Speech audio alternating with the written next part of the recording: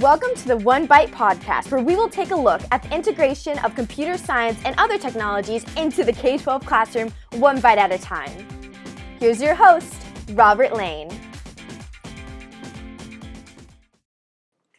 Welcome to the One Byte podcast. This is episode 1, our pilot episode. I wanted to create this podcast because I want to encourage you and share with you ways that you can integrate technology, especially computer science, into your classroom. I've been teaching for 24 years now, and all this time I've been integrating technology into my classroom. I spent half of my career teaching 3rd and 4th grade in a self-contained classroom, and then I slowly moved up from 4th grade to 5th grade to 6th grade teaching math only, and then moved into the junior high school teaching computer and teaching robotics. So I feel like I have this unique perspective when it comes to teaching students.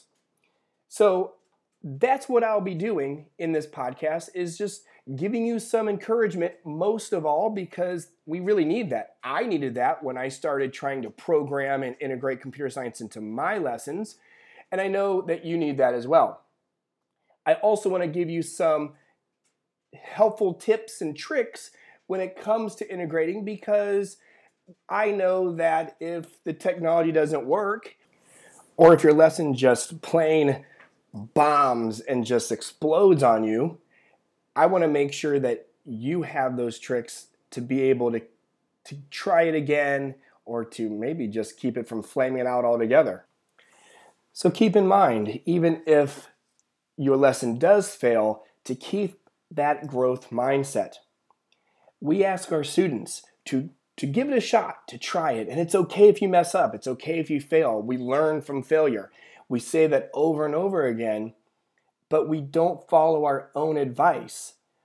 We think for some reason that we're supposed to be superhuman, I guess, and things are just supposed to go right the first time. Well, that doesn't happen. And I tell my students, especially my robotics classes, to expect to fail 99% of the time. And then when I first tell them that, they get these big eyes because they're like, oh no, there goes my grade point average. And I tell them, no, not your grade. Just in this class, expect to fail. Because we build a program, we want our robot to complete a certain activity or a certain set of tasks, and it doesn't work, and we try again, and we have different iterations until it does work. And then I give them a new task. And so your success is little, and we do celebrate that, and we make a big deal about that success. But it's all those failures that allow us to find success faster. So keep that growth mindset. That is so important. And I can remember when I started trying to integrate computer science into my classroom, I was really worried because I didn't know how to program this robot or how to program something in Scratch. And yes, I had to sit down and figure it out a little bit, but you know who really taught me the most was my students. I would give them enough information to get them started running with it, and then as soon as someone found something really cool out, I put on the brakes. I said, hey, everybody, stop and take a look at what so-and-so just did. This is really cool. I just learned how to do this too from them. And then I would share with the next class and say, hey, everybody, someone from this other class, they showed me this. And if you come up with something cool, show me, because I'll share it with everyone else. And then we're learning from each other, and people start getting excited about it, especially a student that you're sharing and that they taught you something cool. So keep that in mind. You don't have to be the expert. Now, I've been teaching robotics using the Lego EV3 for some time now, and so I feel like I'm pretty good at it. And so most of the time, the students aren't showing me anything I haven't already been shown or figured out. But there still are some things. And I'm always looking for students to teach me so I can make a big deal about it. But that came one step at a time. So again, make sure that you don't worry about failing.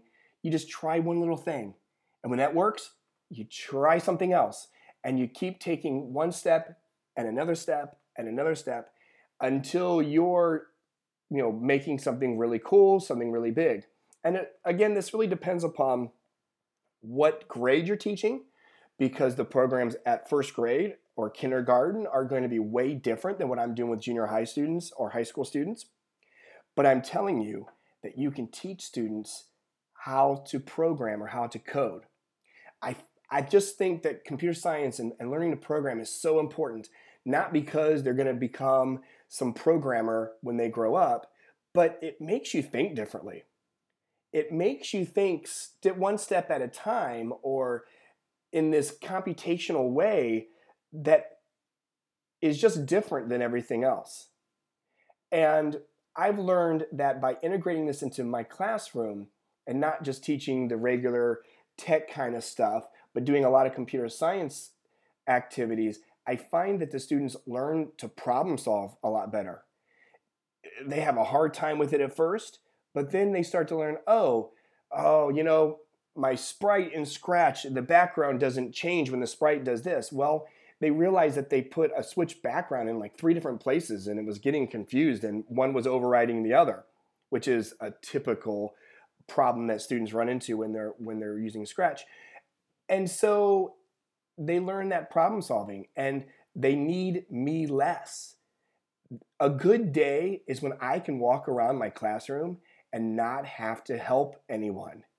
I can just come up beside them and say, oh, what's going on here? Oh, I love that. Or I can keep encouraging them. But when I don't have to spend my entire period sitting next to someone because something doesn't work, that is like the best day ever. We need to mark that on the calendar and circle it with lots of stars. So you're going to try this. It's going to fail. You're going to hopefully try it again and again and again.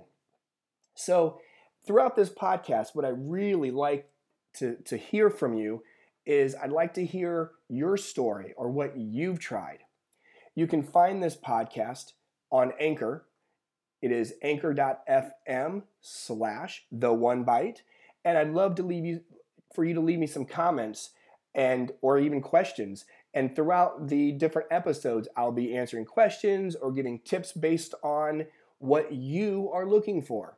You hopefully will also be able to find this podcast on Apple Podcasts, Google Podcasts, or wherever you like to find podcasts to listen to.